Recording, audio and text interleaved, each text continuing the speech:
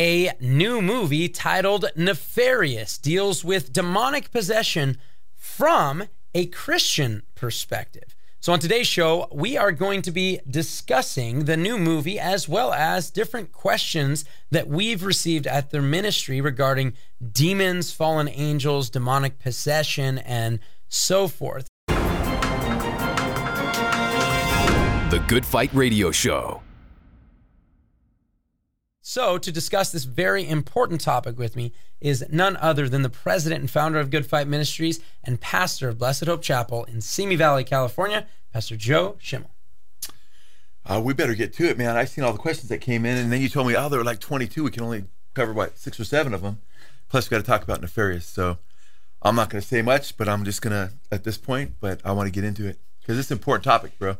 It's the world that we fight against constantly as believers. No, amen. And the thing is, Joe, and this is why we're doing a review on this, is because we do want to talk about it. We want to talk about, hey, there was a movie put out. This is supposed to be from a Christian perspective. It's from the same guys who put out films like God's Not Dead 1, God's Not Dead 2. I guess it's not God's Not Dead 1, but God's Not Dead, God's Not Dead 2. I think one's called Do You Still Believe or something along those lines as well. And these guys put that film out, and then a lot of people are seeing this. And if you were just walking up to a movie theater and saw the title and saw the picture, you probably would have no idea if it was a Christian film or not, in terms of what you're going into before watching the film. And I have to say, before you even told me, hey, I checked this movie out, you should check it out too, we were already getting people writing messages into the ministry. Can you guys review this? I don't know what to think. So I think maybe what we can do on this show, I know we're going to be live here, so we're going to be seeing you guys also maybe ask some questions as well on here, and we'll try to get through those as well if we can. But, Joe, when it comes to this, we want to give you the points that we thought, hey, this was really good. Some things we were a little eerie on, and then some things where we're like, that's a real problem for us. Yeah. So we want to do that, Joe, but I guess we can kind of set the stage. And by the way, spoiler alert, there will be spoilers. We're telling you what happens in the movie. It is a review of the movie, but we have to try to give that out because people can get really mad. Like, man, hey, I don't want to hear just tune out for 25 minutes, come back, then we get into the questions on demonism and stuff. And worst case, you guys could always watch this tomorrow if you're like, I don't want to be spoiled, because we'll put some time codes in there, and we'll make sure that you guys can go, I can click here and not be spoiled, all right? So with all of that, Joe, let's tell them a little bit about what Nefarious is, what the movie was about, and kind of what our feelings were overall, one to another. Yeah, it's some real mixed feelings, some really strong feelings like, man, this, at first, this man, because I was told, you know, Brother Rob, we love Brother Rob from Fresno. He lives a few hours away, but he comes in, he visits us last Sunday, brought his wife, great couple, and I actually had a meal with them after fellowship, and it was a great time. But he said, Joe, why don't you check this out? I think you're going to really like the message. And it was a powerful message, and it was incredibly powerful. Spoiler alert, but there were some real problems too that I think Chad and I both had. And I don't usually go to movie theaters, very rarely actually. And I thought, man, I'll go check this out, and it'll cause your hair to stand on end. It's I don't know if you call it, it's somewhere between thriller and horror, and I don't like horror movies. But since it was showing from a Christian perspective, and it was showing how a demon-possessed man he's on death row, he's facing the electric chair, and it starts with a guy who is his psychiatrist, and he basically is in his office, and he's not in the prison obviously at that point, and he straightens out this crooked, it's pretty ominous the way it even starts. He just kind of ends up, there's supernatural activity in his office, then he commits suicide, and then all of a sudden there's another psychiatrist that is basically seeing if this serial killer is rational or not, and he can face execution, or whether he should write him up to whether there's some kind of appeal as to whether he shouldn't face execution because he's insane. And he basically, working with this demonic realm, it's not really the serial killer. He's presented almost as somewhat innocent, which is kind of a little problem too. But it's this demon that's been doing all these murders through him, which is very much a reality at times, who is basically orchestrating all this demonic activity to move the new psychiatrist in, who he can manipulate. And I don't want to, and it gets pretty crazy. And I'm going to stop there so you can hear Chad and I go back and forth on this, because I'm going to give you, that's part of how the plot kind of starts. Yeah, and as Joe mentioned, the crooked frame and everything that was going on. He straightens a picture that's crooked. Then when he leaves, the picture goes crooked again. You realize, there's demonic force. Yeah, and then he goes and ends his own life after that. And that whole scenario makes it so this psychiatrist is now the new one. And you kind of get the feeling, you find out over the course of the film that it seems like this demon has been plotting this out for the psychiatrist since he was a young child, actually. Right. And it looks like he has all these records of him. But Joe, one of the things that bothered me, and I'm sure probably could bother you the most, and I don't want to give this away Are we going to get into for bothersome ending. stuff right away? Yeah, I guess we. You know what? I won't get too bothersome, but Let's just say the some opening of the positives film. first. Yeah. Which, not that the positive That's negatives, you look at them and say, "Oh, it's actually a good movie." You have to discern that yourself. Because to me, some of the negatives are incredibly strong negatives, but the positives are incredibly strong positives. So it's like, no, that's a good point, and I don't want to bury it too bad right at the beginning. But one thing I think we could agree, Yeah. we both tripped out. Because I was in a movie theater, which I said I don't go to them very often, and there's non-believers there, I'm sure, because like you said, Chad, Nefarious. And when I was first going to check out the movie, he told me that I had no idea it was a Christian movie. Then I saw that it was like negative. It was, on Rotten Tomatoes right before I went. The critics hated it, but it was 97% of people on the other side, fans or people that watched the movie, I should say, loved it. I was like, that's a lot of times because the liberal critics hate truth. So I thought, let's see what's going on here. And it was kind of like and you'll never hear me quote C.S. Lewis in a positive way. And I don't have time to explain that because I had a hard time with some places it was at, too deep for this particular show. But it's kind of a C.S. Lewis screw tape letter thing, which was the first C.S. Lewis books I'd read. But it's way beyond that. I mean, because you're seeing it in movie form where this demon is basically putting out the woke leftist mindset through this serial killer and talking about how, Satan's plan is to destroy belief in God and put faith in things that are anti-God. And the way it's laid out is the movie was absolutely brilliant, the way they laid it out. No, I agree with that. We both concede that. Yeah. We're both like, wow, because I'm thinking these people that don't know the Lord in here, man, you're getting a lesson, and there's a lot of truth.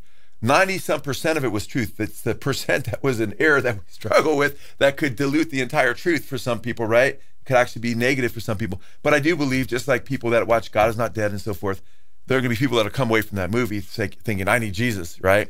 But there could also be people that go away from that movie may think I need a Catholic priest, which we'll get into in a little bit. Yeah, no, and that's the thing. One, the acting was pretty incredible, I thought, by the actors that were in the movie. They really did seem to do a good job. I mean, you did have at one moment, specifically in the back and forth, where he is talking about how great everything is, and as you mentioned, he lines up all these things that are great, the diversity and all this stuff, and he just gets leveled by this demon. Like, yeah, it is great. Thanks. It's all our work.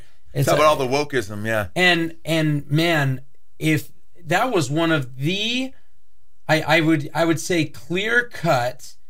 I mean, it showed you how demonic abortion is, and if you ask me, probably the biggest encouragement of the film, it would probably be how strongly they came out against abortion. That was really incredible. I mean, he went back to, we're talking about the Valley of Hinnom and the drums. Oh yeah. And Baal worship, it was Moloch, amazing. all this stuff. I would actually, and this is going to be, if it wasn't for a couple of the negative things that were there that were too much for me, I would say that was one of the most incredible movies I'd ever seen in my life from a Christian perspective or any perspective.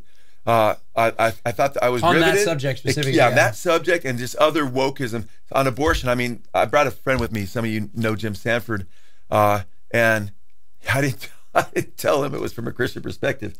And through most of the movie, he's like looking at me like, did he just say that? Like, wow. Like he's tripping out because these people in the movie theater are probably thinking, man, we're all believing this stuff that's from the devil. So in that right, Chad, it was absolutely amazing, except for a couple bummer things, So, yeah, a couple bummer things. And I mean, they even had him quote Aleister Crowley in it. Yeah, do what thou wilt. Do what thou wilt shall be the whole of the law is what is quoted That's right. by the demon in the film. And so for a lot of those things, Joe, when you're seeing those things and some of the perspectives that he gives, and as you said, it did seem somewhat, and I know you're not going to go deep into C.S. Lewis. We had people asking, wait, what's wrong with C.S. Lewis on here?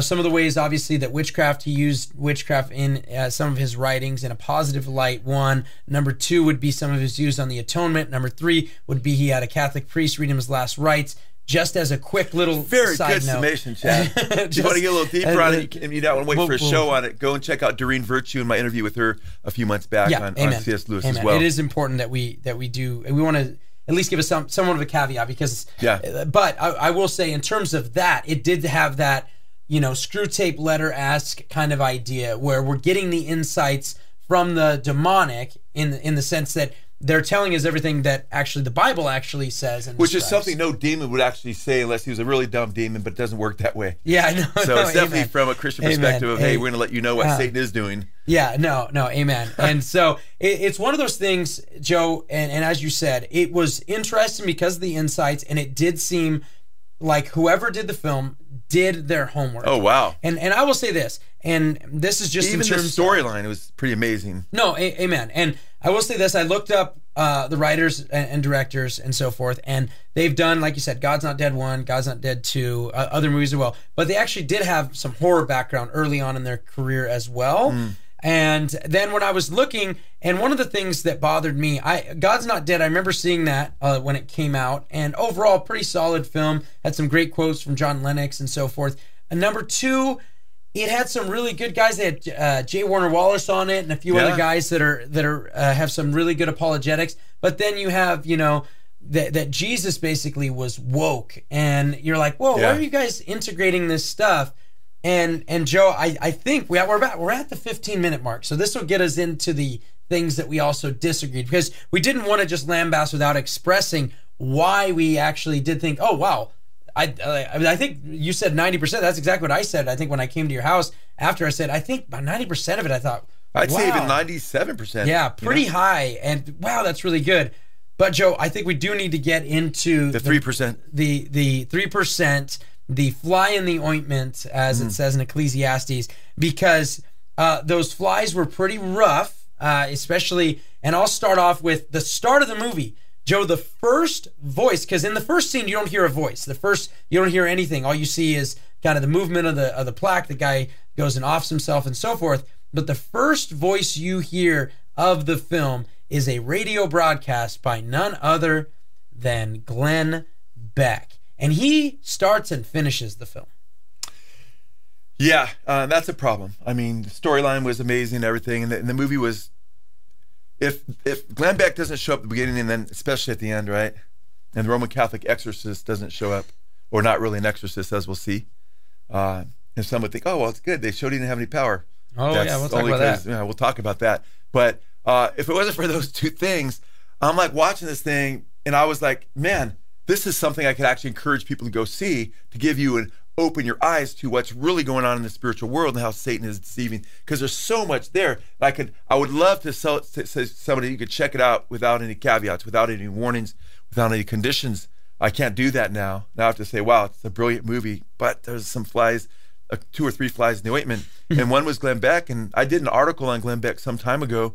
Glenn Beck is not only a Mormon, and the Mormons deny that Jesus is the uncreated creator of all things. He's the spirit, one of many spirit children, and the spirit brother Lucifer is a different Jesus. It's not, Mormonism is not Christian.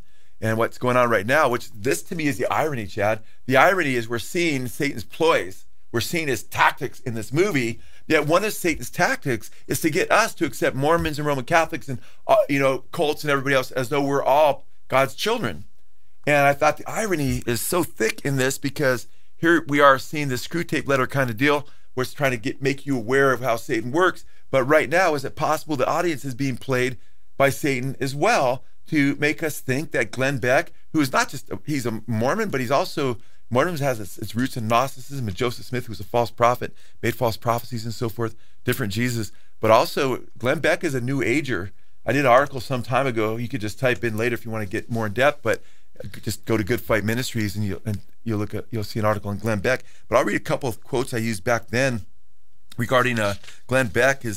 Glenn Beck, he literally, and this is important, he promotes Eastern mysticism.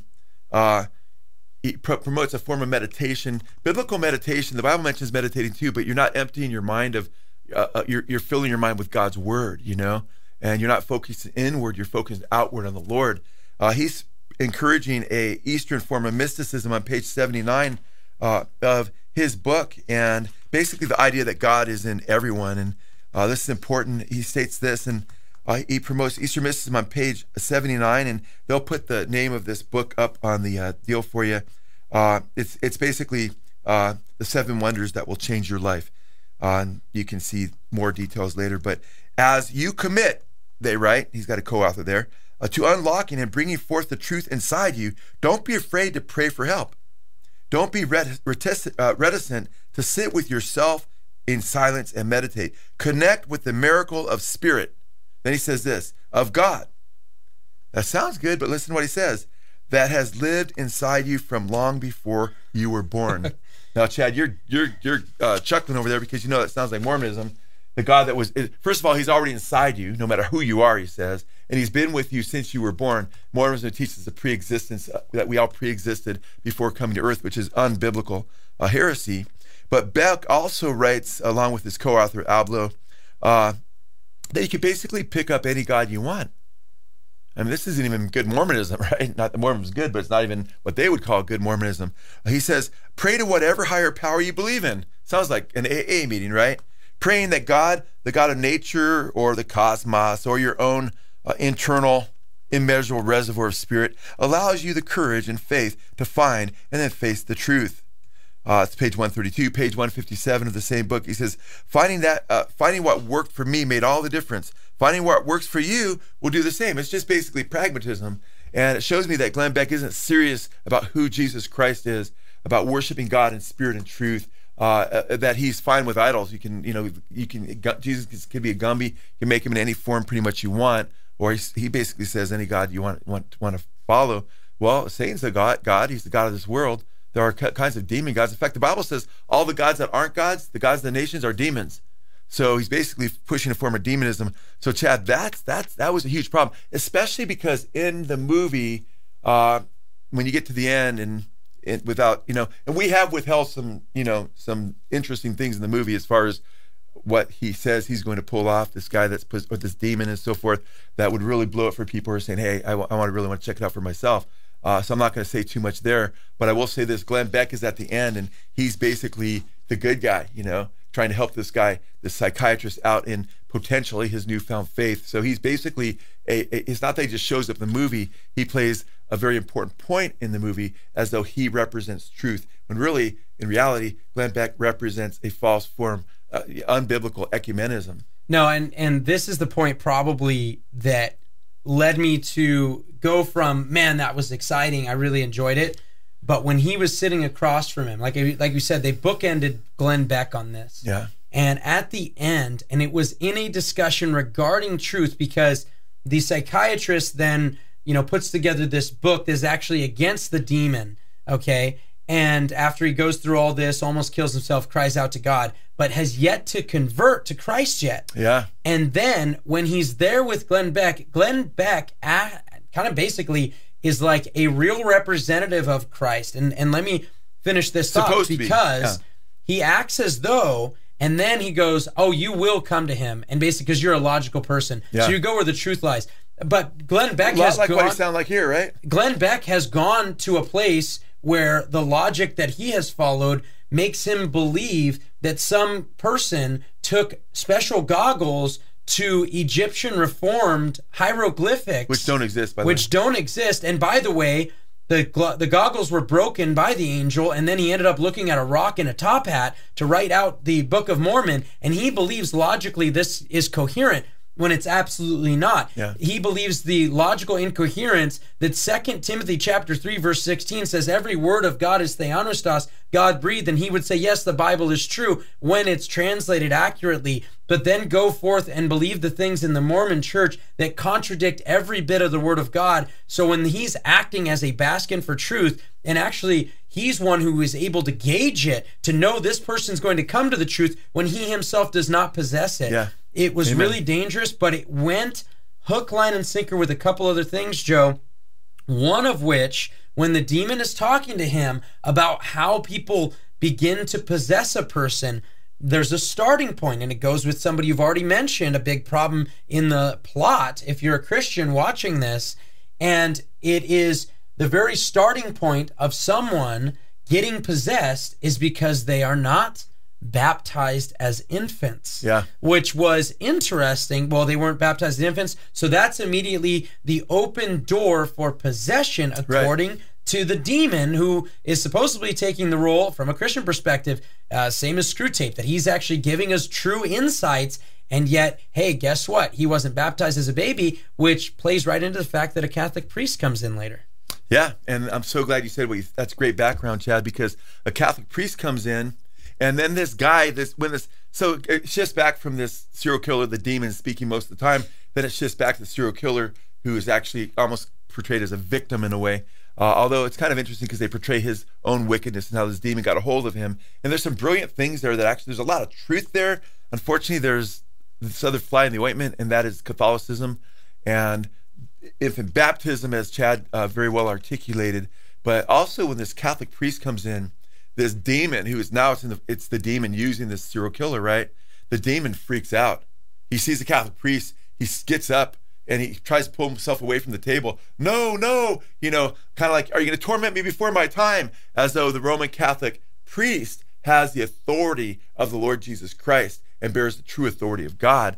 And what it does, it legitimizes Roman Catholic exorcists. And Roman Catholic exorcism, and a lot of movies that deal with possession actually do, which is sad because Satan, that's exactly what Satan wants people to believe, is that you can rely on the Roman Catholic Church to overcome evil, when the Roman Catholic Church is filled with the Bible, what the Bible calls the doctrines of demons. Like when you read 1 Timothy chapter 4, verse 1, it says the Holy Spirit speaks expressly that in the latter times some will depart from the faith, giving heed to seducing spirits and doctrines of demons. And some of those doctrines it goes on to mention are abstaining from certain foods, which the Roman Catholic Church has encouraged through the years, and also abstaining from marriage. They'll teach, to abstain from marriage, which is what the Roman Catholic leadership is. They're demanded to do. If you're going to be a Catholic priest, you can't marry and so forth. So it's very interesting that what became a very false church under the doctrines of demons, all these doctrines that where Paul warns that even if an angel from heaven says he brings a different gospel than that which we preach, you let him be accursed, and that different gospel that Paul's concerned about in the context of Galatia, as we know, is teaching that you must earn your salvation through merit by doing good works, right? Well, the Roman Catholic Church teaches that we, not evangelicals who teach that we're saved by grace through faith, not of ourselves, the gift of God, not of works, that anyone should boast, are anathematized. We're cursed because we don't believe that we merit in any way our salvation, but they believe that you suffer in purgatory, that there's good works that you could do that help merit your salvation. These are doctrines of demons. Well, the Roman Catholic Church is presented as though they have the authority of Christ, but this Catholic priest goes into this whole thing, well, I'm a liberal, I don't even believe this stuff. And then all of a sudden the demon-possessed guy, the demon sits through him, and he's comfortable now because this guy is not a real serious Roman Catholic priest, and he goes, I could work with you then, kind of tries to butter him up. And then what you're seeing that's going on there, which is quite interesting, is that the demon only fears true Roman Catholics. Well, the interesting thing is that Roman Catholics teach that you use salt, you could use holy water. It's been blessed. The Vatican's especially good. In fact, I read from the Roman Catholic Encyclopedia, which I think is very clear. Holy water, the sacramental, it's talking about exorcism. The sacramental with which the ordinary faithful are most familiar is a mixture of exorcised water and exorcised salt. And in the prayer of blessing, God is besought to endow these material elements with supernatural power of protecting those who use them with faith against all the attacks of the devil. One Catholic site I was on said, blessed water from the Vatican can be used to cleanse your home, can bless yourself, you can use it to bless your family, bless your car, bless your pets. I'm not kidding, folks. You can do the sign of the cross. Talk about exorcisms now. A Roman Catholic exorcist says they use sacramentals such as exorcised oil, salt, scapulars, and the Benedictine cross to ward off evil. Guess what? These are doctrines of demons, because you know how Satan works? Satan tries to get people to think they can overcome him by things that are that are separate from the name of Jesus. It's the name of Jesus, and it's the power of the Holy Spirit that gives us authority over demonic entities. Not relics, not scapulars, not water that's been blessed by some priest. That's actually exactly what Satan would want you to put your faith in, because that's a form of idolatry. Our faith must be in the Lord Jesus Christ. We shared recently, I was asked and I shared it, I clarified it. the name of Jesus, and we've been involved in dealing with demon-possessed people at times, and I'll show this example because it shows the power of the name of Christ. And I'll share it briefly because I shared it just a while ago, a few messages back or so, maybe a couple months ago.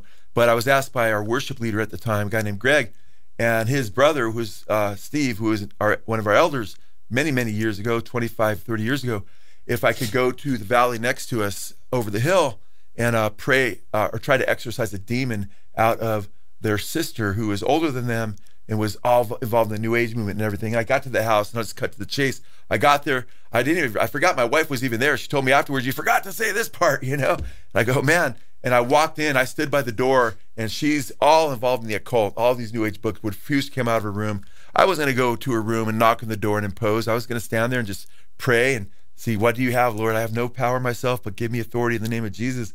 And before you know it, she bolts out her door. She comes running to me, just jamming at me. And the part I left out, my wife said, "You forgot she was doing this thing with her hands, like she was talking with her hands. She's talking with her mouth. She's just running at me like this. I mean, fast. And she's running at me, saying my name."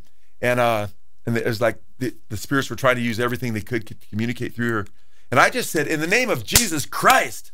And I didn't slap my hands. I said, "In the name of Jesus Christ."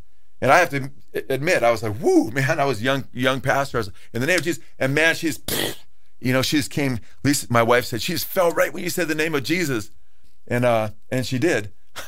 She fell right before me. Then we cast the demon out in the name of Jesus. Leave her. And we took her to the couch. We prayed for her. She was in her right mind. They called me the next day, and they said that their sister is doing great, and she's in her right mind. The name of Jesus. You don't need all this stuff. We have the Lord Jesus Christ. And what really I thought about when I saw the movie, I go, man, and I'm glad you brought up the infant baptism. What in the world is this Catholic thread doing through there, and this Mormon thread, and this New Age thread going through there, when it's about exposing the works of darkness, which it does very well, except for the times when it doesn't. Yeah, so I guess, to summarize here, because we're right at that 30-minute mark, so we're going to start answering a few of the questions that have come in through our Patreon page. That's patreon.com/goodfight. I guess I know from my perspective as well as yours, entertainment value, very entertaining in terms of what I watched. The things in there, I thought there was a lot of truth, just incredible to me. For me, it's not something I can suggest to my brother or sister in Christ, "Man, you got to check this out," because I would have to give such a strong caveat on the fact that they bookended it with a Mormon while mixing those two things. And here's the thing. I saw someone on here already say this as well. The fact is that the infant baptism statement already threw me, that was kind of weird. And then when they bring in the Catholic priest, it's one thing if that demon, by the way, that had all this knowledge of all this stuff going on around them, knew exactly when someone was committing an abortion, all of these things going on at a far distance, but yet doesn't know that this guy's not real. Thought that was weird. Yeah, that was weird. I thought that too. But you look at it, you have that thread with the Mormon thread, and then the fact that this guy all of a sudden is afraid, cries out the same thing that was cried out to Jesus with the demon there, Legion, at the Gadarenes, and you're like, okay, well, what's going on here that this guy's afraid of him, that he has this presence about him when he's a Catholic priest? It's to that point that I can't say I'm suggesting this to anyone. And it's not because he realized, you're really not, you're really this or that. It was not because he realized, he's a Catholic, that's why doesn't have the strength. It was when he realized he was a liberal and didn't really believe in demons and so forth. So that's a huge thing. As my summary, at least, because we're already past the halfway mark, Joe. So I don't know if you want to summarize. I think you did well. All right, Joe. Well, then we are going to get into the question and answer portion on here.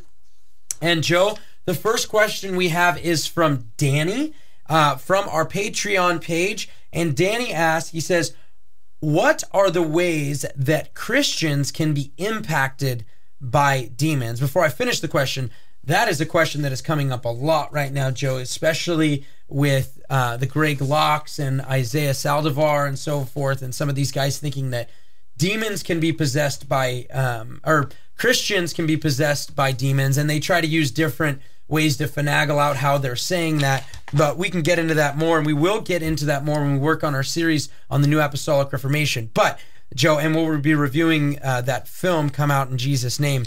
But Joe, I want to finish the question. It says, what are the ways that Christians can be impacted by demons? Also, Why do some children see demons at a young age and they're so helpless against the enemy? Thank you so much. Let's take the second part of the question first, perhaps, Chad. We live in a very fallen world, right? And Satan is given a lot of access, and at times, apparently, very clearly, even in Scripture, he has access to children, you know. And my wife and I went to the San Fernando Valley another time, which is, I wasn't even thinking about bringing this up, but there was a little boy there, and the woman wanted prayer, and I was not even a pastor at the time. I was a young Christian, probably in my early 20s. And I went over there with my wife, and I had either just been married or were not quite yet married. And we went over there with a gentleman that asked us to go pray for the lady because she had a witch living in her guest house and nocturnal things were happening in the home and stuff and so forth. We went over there, we prayed, and the guy that I was with, I knew him from the church I went to. He's in, more in the kind of the very charismatic, or not by today's standards, but by then perhaps. And then at the end we prayed, and we got in a circle to pray, and there's a little about 3 or 4 year old boy there, and he didn't say anything the whole time. He was running around, jumping around, going kind of berserk and crazy, but I was like that when I was a little kid. A lot of us were just a lot of energy. And then when we got in the circle to pray, he put oil on each person to pray, which, isn't really clearly biblical, but when he put oil on this little boy, the little boy said, he just looked forward. He didn't look at anybody. He said, "My darkness wipes away that oil." And then he blew on each person. And as he's blowing on each person, I remember Jesus, when he breathed on the disciples, had received the Holy Spirit. Well, this is a counterfeit thing obviously going on, and he's identified with darkness. As he did this around the circle, I backed up. I said, I'm sorry, your kid's not blowing on me, My wife and I left there, man. We had like hair stand on end. We're praying, seeking the Lord, because it's very chilling when it's a little innocent kid who doesn't have a clue with what he's saying. And God allows Satan to work in the material world. I believe, truly believing parents sanctify their children. I'm not sure where this woman was at ultimately. I don't want to judge her heart. But at the same time, I do believe that we and our children are under the attacks of the enemy. We don't wrestle, Christians, it says we don't wrestle against flesh and blood, but against principalities and powers and rulers of the darkness of the world, spiritual weakness in high places. So we have a spiritual war, and our kids can be attacked. I know as a Christian parent, now a grandparent, that when my children were young in the house still, if I heard them wake up from a nightmare or in the middle of a nightmare, I would cry out to God and pray and seek him, and I'd go sometimes in the rooms if it was strong, or it didn't happen a lot, but there's a few times it happened, and I'd pray with them and cry out to them, because children are vulnerable. We do know that, but we have to keep in mind that God is perfect, and every good and perfect gift comes down from him. He is light in him. There's no darkness. There's no shadow of turning in him. So we can't doubt his plan. He allows this access to children to one degree or another for his own purposes. I know that as a youngster, I opened myself up to the demonic world through occult practices. And God, what Satan meant for evil, God used for good, and opened my eyes to know who Jesus was, and then come against those forces and wreak havoc on Satan's kingdom, as we do at Good Fight Ministry by the grace of God. And Lord, to uphold us, it's only by God's strength and his power that we have any authority to overthrow a lot of what he does, or see people delivered, I should say, from the powers of darkness. And so we praise God for that. So what I'm saying is, when Satan is at work in some child's life, when that child reaches the age of accountability, cries out to the Lord, he can be delivered from the Lord, and that's by the Lord, from Satan's power, which is exactly what happened to me. So I do believe that God uses it for the good in the lives of those who will turn to him. As far as Satan's wiles, because I know we have to get some other questions, but I want to address that. That was the first part of that question. It's a very good question, because how does he affect believers? And I think it's interesting because in the book of Ephesians, it says that he works through the children of disobedience to guide the course of this world. So he's definitely using people, and he's using things, modes of operation through academia, many of the woke professors, through Hollywood, through the music industry. If you've seen any of our videos, you'll see that. But he uses, Paul says in Ephesians 6:10, be strong in the Lord and in the power of his might, right? And then verse 11, he says, put on the whole or full armor of God, that you may be able to stand against the wiles or the methods or the schemes of the devil, Nefarious in the Greek, and is speaking of his methods. And he has a lot of methods. And Deuteronomy 18:9-12 mentions some of them. I mean, many of them.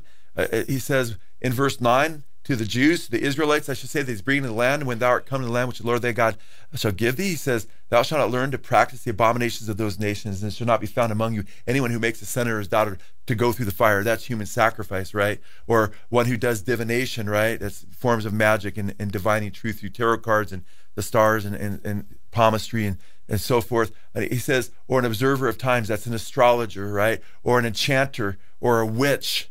He says, or a charmer, right? He says, or one that consulteth with the spirits, meaning someone, a medium who channels demonic spirits and demonic entities. And then he says also, or a wizard, or a necromancer. A necromancer's wizard is like a male witch, and a necromancer is one who tries to contact the dead. It's really demons impersonating the dead. He says, because of all these abominations, the Lord considers all these people, the very next verse, an abomination. Not just what they're doing, abominations, but the person himself becomes abominable to the Lord.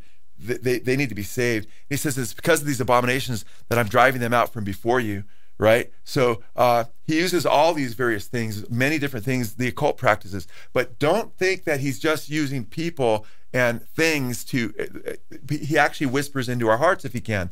Because later in Ephesians, Paul says in chapter 4, verse 27, he says not to let the devil get a foothold, right? Be in that verse 27 through 30, he says, he says, be angry, but don't sin. Don't let the sun go down in your anger, right? Because you can be angry and upset, and then all of a sudden, as Paul says in 2 Corinthians chapter 2, verse 11, he says, we're not ignorant of Satan's devices, and he says one of those is unforgiveness. So say you're angry, and also Satan can get a foothold. There's a ton of people angry on the streets that are now considered mental patients because they've opened themselves up to demonic forces. So Satan whispers in their hearts and says, do not. Then when he says, be angry and sin not, he says, don't give a foothold to the devil. So Satan can whisper into your heart. He certainly did it with Judas, and he entered into his life. He certainly did it with Ananias and Sapphira. In Acts chapter 5, it says that Satan put it in their hearts to lie. So Satan uses false doctrines, and he uses temptation to do evil. So we must stand in Jesus against all of that. Amen. And guys, before we get into the next question, I thought it would be, appropriate, because the next question we have is from someone from New York named Tabitha, and both of her sons actually attended our youth retreat on the East Coast last year. Well, two of her three sons attended our youth retreat on the East Coast last year, and we actually just finished the video for the upcoming one. We're actually doing this on the West Coast in July, the 17th to the 20th. So we wanted to play this for you guys. This is a little video, a promo we've made to kind of advertise. And if you know someone between the ages of 14 and 19, we'd love to get them signed up. I'll put it in the chat, and we'll also put it in the description how to sign up if you know anyone that age. So check this out. Hey there, guys. This is Chad from Good Fight Ministries, and I am so excited to announce that after last year, when our first annual youth retreat just went amazing out in Pennsylvania, that we are so excited to bring back for the second annual youth retreat in Lake Tahoe, California. That's right. We're bringing it back to the West Coast for this year, and we are so excited to have you guys there for our steadfast and immovable youth retreat. We want to make sure that those young people that are at this conference are steadfast and immovable as they get older and move on to their next stage in life. With so many people deconstructing from their faith once they get off in college, we want to do our best to hopefully fortify their faith, bring them up, and do so in a way that brings glory to God. So come on down on July 17th to the 20th. Sign your kids up. We're so excited to be there in Lake Tahoe, as we're going to be doing some worship, obviously some games, some scripture memorization, and a number of teachings from different leaders here from Good Fight Ministries. The cost of the camp is going to be $385 per person. And one of the cool things we did last year was we gave an opportunity for anyone that could to sponsor campers. And we had multiple campers who were not going to be able to go, that simply because somebody said, hey, I may not have somebody this age, but I know that it will mean a lot for someone to go, that they were sponsored and able to go. So if you can sponsor, that would be fantastic as well. We'll have a link to sign up for the camp, or you can sign someone else up as well. We are so excited, and we can't wait for the steadfast, immovable youth retreat in Tahoe, California. God bless you guys.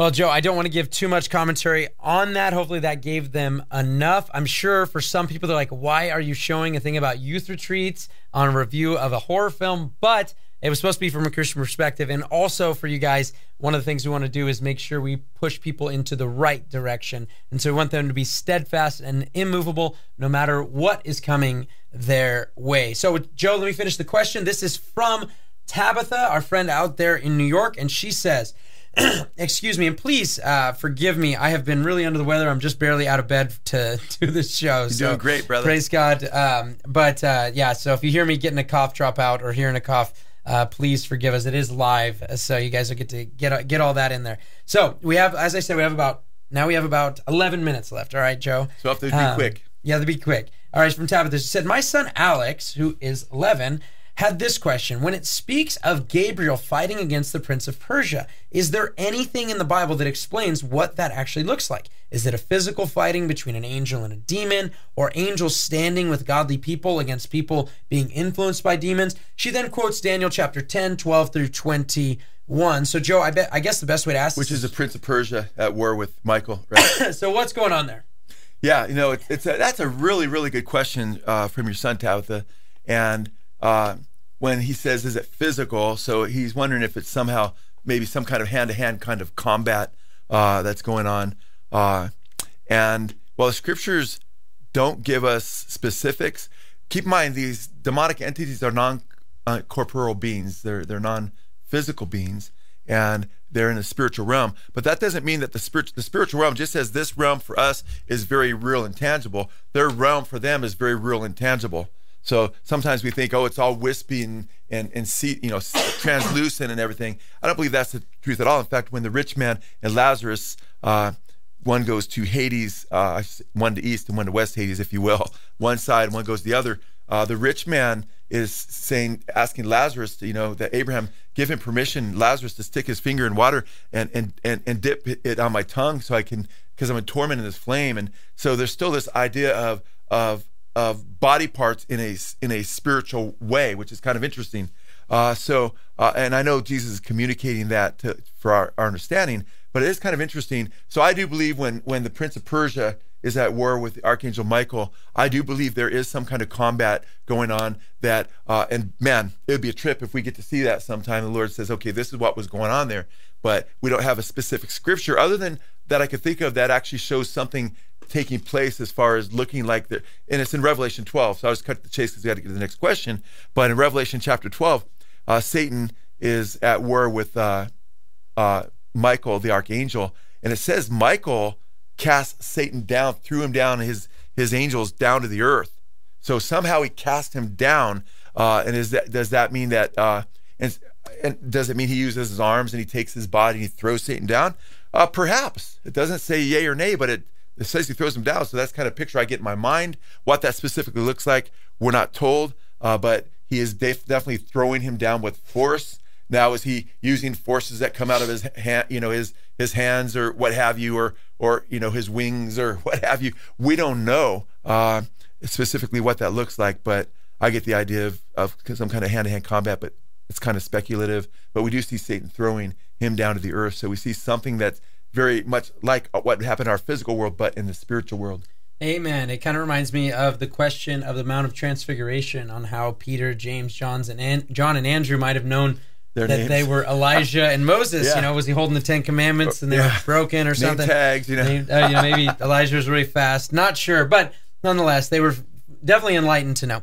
But I guess you get a bonus question there. But Joe, this next one is from Shanna Jones. And what Shanna from our Patreon page, by the way, this is from patreon.com/goodfight. Those who are some of our patrons ask these questions. And what Shanna would like to know is, quote, I would like to know more about the demons/spirits and their origins concerning homosexuality. It's running so rampant since the beginning of time. So I guess what I'm surmising, and you could correct me if I'm wrong, and you can message us later about this, but I think what she's asking there is maybe the relationship between demonic entities and then maybe homosexuality, especially as we see it kind of played out in our culture today. And even really, we're talking, I'm sure she's thinking beginning of time, Sodom and Gomorrah and so forth. But yeah, that's a great question. I personally believe that Satan hates us with a passion. He hates the idea that we could be redeemed. It says that Jesus died for human beings. Humans tasted death for everyone. Hebrews 2 says, but he did not die for angels there. And Satan sinned with a high hand against the Lord, full glory seen in heaven, and rebelled, and he has no chance at redemption. And he hates the idea and the fact that we can get redeemed. He's tried to stop Jesus from coming from the very beginning, and he hates humanity, but he hates the fact that God's Son has a bride and that we are the bride of Christ and that we will be with Christ forever. So therefore, he hates distinctions between male and female. He hates the idea of even human marriage, because the Bible says that a Christian husband is to lay his life down for his wife as Christ did for his church, and that we are living illustrations. Marriage is a living illustration of what the Bible calls the mega mysterion, the great mystery of we're a depiction of God's eternal plan with his eternal bride. And Satan tried to destroy that, but God had this whole plan from the very beginning that, guess what you mean for evil, I'm going to turn for good. I'm going to become a man. God's going to become a man, give my life for them, and I'm going to redeem my bride. And they're going to be a people that love me because I love them. They're going to see who I really am in all my justice and all my mercy and all my love. Satan hates that, so he strikes at the heart of marriage. Hence, you have homosexuality. If you look at the Baphomet, the goat-headed god with women's breasts and male genitalia, that's a depiction of Satan by Eliphaz Levi, a witch, and it was picked up by Aleister Crowley and is used universally by many Satanists to this day. It's an androgynous creature. So Satan wants to destroy. I don't know, sister, if you'd seen my message last, we're live, so I can say last. You can say it. I can say last Sunday. Sometimes I'll say last Sunday. They'll be like, wait, the time's off. This is live. Last Sunday. If you haven't seen that, I encourage the entire audience. You'll be blown away. I play a bunch of video clips, and we get to the root of the whole transgender movement and what's going on, the whole wokeism, which really began in the Garden of Eden. Eve was the first one that was woke there in Genesis 3:5. Her eyes were opened, right? So we encourage you guys, which is really blindness, right? I encourage you to check that out. We play clip after clip after clip by Satanists and others, and showing that their plan has always been to get our children, and homosexuality is just part of that. And it's about attacking God's plan with his eternal bride and attacking the plan of redemption. Great question. No, amen. And Joe, I'm going to give you 5 minutes each on these two. Okay. On the two more questions, okay? One has to do with the millennial reign. This is from Chris. This is from our Patreon page. And Chris asked the question, also, what are your thoughts on demonic activity during the millennial reign of Christ while Satan is bound? What are your thoughts? That's a great question, because and Chris is alluding to and he obviously knows that Satan is bound during that 1,000 years, but it doesn't say much about in Revelation 19. And it says we see Christ coming back, and we see the beast is taken with him, the false prophet. They're thrown alive into the lake of fire. 1,000 years later, Satan's bound then for 1,000 years during that millennial period. He's let loose for a short time, and then he's cast into the same place in verse 10 where the beast and false prophet are. By the way, they're still there being tormented, right? Even after 1,000 years, showing that it's not annihilation. But during that 1,000 years, Satan is bound before he's totally thrown in the lake of fire, and he's bound for 1,000 years. So the question came up. That's a good question. That just came up in the Patreon page? Yep. That's a really good question, because some people don't even think about what happens to the demons there. But it's interesting. In chapter 25 and 26, we have what's called in Isaiah the mini apocalypse, and you see the Lord will return. And it says that when he returned, it talks about the Lord coming, right? And the second coming of Christ, right? And it says all the tears will be wiped. There'll be no more death, I'm sorry. And that's quoted by Paul in 1 Corinthians 15 regarding the last trumpet. Mm-hmm. It's all tied into Christ's second coming. It says he'll judge the host of heaven. So he's not going to just judge Satan at that point, but during the millennial period, I don't believe it's just Satan that is bound. But I also believe if you look at when Babylon is judged at the end of the tribulation period, close to the very end of the tribulation period, it says that it becomes a haunt of demons. It's like a cage of it's just like a desolate area. And now it talks about it being a prison for demons in chapter 18 of the book of Revelation. So I believe that Satan will be incarcerated for 1,000 years, that the demonic host will also be incarcerated for that 1,000 years. Satan's let loose for a short time. The implication is that perhaps his demons are at that time as well. We don't know, because the scripture's silent on there, and I like to speak where the scriptures speak and not speak where the scriptures don't speak. But so that would be speculative. But we do know that according to chapter 25, verse 41 of the Gospel of Matthew, that the devil, that hell was created for the devil and his angels, and if they're all thrown in there together with Satan in the lake of fire, at that time, that would make sense, because it could be that Babylon is a temporary cage, even as the abuso, the abyss in Revelation chapter 20, is a temporary place of incarceration for Satan before he's thrown into the lake of fire, along with perhaps the demons at that time.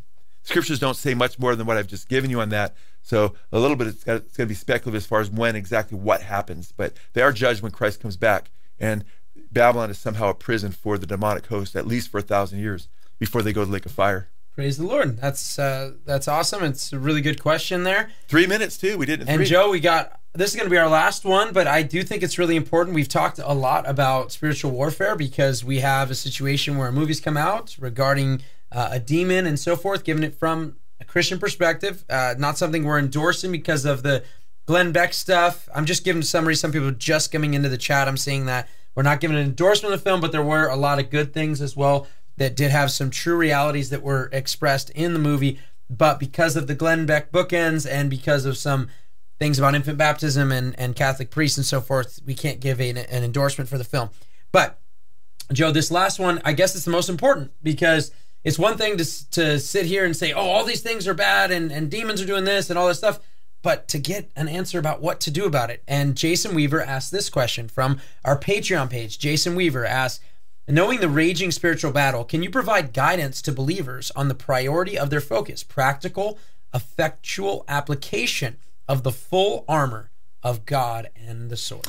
Wow, so I've got like 4 or 5 minutes to do that? Yes. Let me say this, though, too. There's a number of questions that Chad had from you folks regarding demons and dealing with them and their origins and things like that we didn't have a chance to get to. So, Chad, I think it's That'll great. be our next live. Okay, next live? I was going to say, we all want to hit you guys up because in 3 weeks, we're going to be early. You said there were like next 22 live. now, Yeah. then there's new ones that come in. So I'm like, so praise God, that'll be great. That's a great question, and this is why we stay in the Word, If, we have Bible studies midweek here at Blessed Hope. We have Sunday services. This coming Wednesday, I'm starting 1 Timothy chapter 4. We just ended 1 Timothy chapter 3. And the very first verse is the scripture that talks about last times there'll be doctrines of demons. So I actually have a message on dealing with demonic entities in that message this coming Wednesday, Lord willing. But I'll say this for the sake of the few minutes we have left, 4 minutes or so. Man, it's imperative that we put on the full armor of God, right? And you have that in Ephesians chapter 6. And knowing what that armor is, a lot of people, I read people say, I picture putting the helmet on.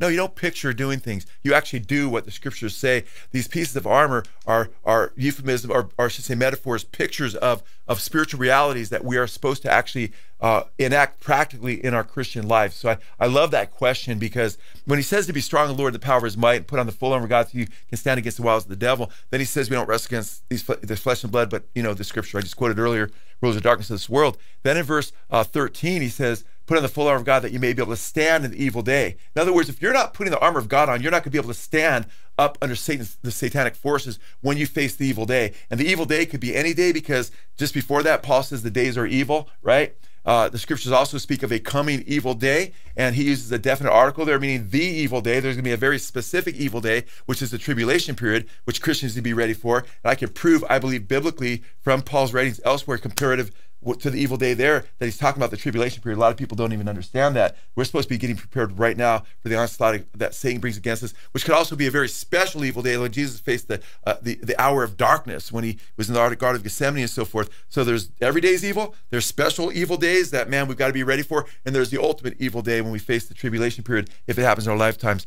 So how do we do that practically? He says to take up, first thing he mentions, he says to be girded with the belt of truth. So we need to stand in God's truth. We need to know God's word. We need to be meditating day and night on God's word, because Satan is the father of lies. And then he goes on to talk about the breastplate of righteousness.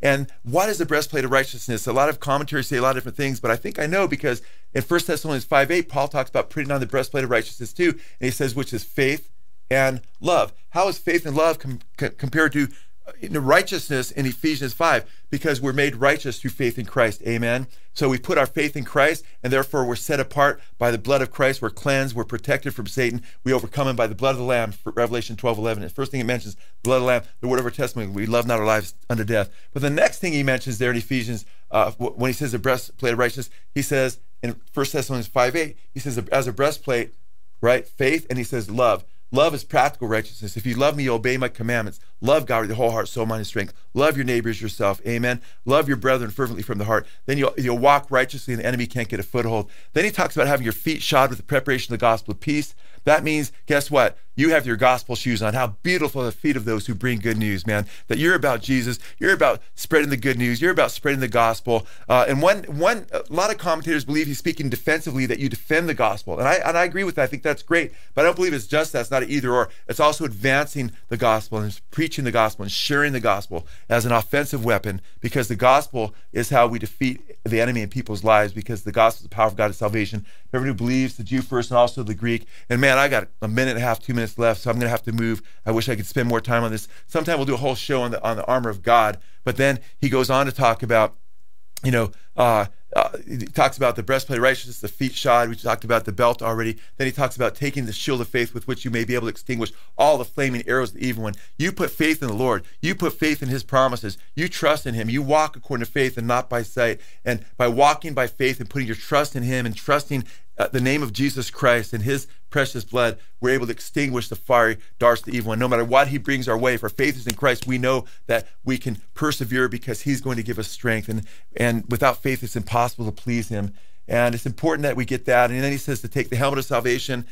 People say, well, what's the helmet of salvation? You know what the helmet of salvation is? That's in 1 Thessalonians. We read a little more on that too in 1 Thessalonians 5:8. He says, and taking as a helmet the hope of salvation. So the hope of our salvation is not only the salvation we have now, but the future hope that Jesus is coming back, because that's the context in 1 Thessalonians chapter 5, where it talks about Christ coming, and that if we have the hope of our final salvation, he that endures to the end will be saved. And guess what? When the world is going downhill quick, and Jesus says the hearts of many will fail them for fear of things coming to the earth, Jesus said for us to lift up our heads, for our redemption draws nigh, and he's right at the door. Keep looking, and when you see the things going down, don't get discouraged. Look up. Jesus is coming soon. Praise God. And then he mentions taking the sword of the Spirit, which is the word of God. I refer to Matthew chapter 4, verses 1 through 10 there, 1 through 11, where the father lies, Satan keeps bringing all these lies, even misquoting scripture, and Jesus 3 times whips out the sword of the Spirit. As the Holy Spirit empowers us. Say, God, use me. Be empowered by him. It's God's armor, right? We just put on his armor, and then we're able to defeat the enemy with the sword of the Spirit.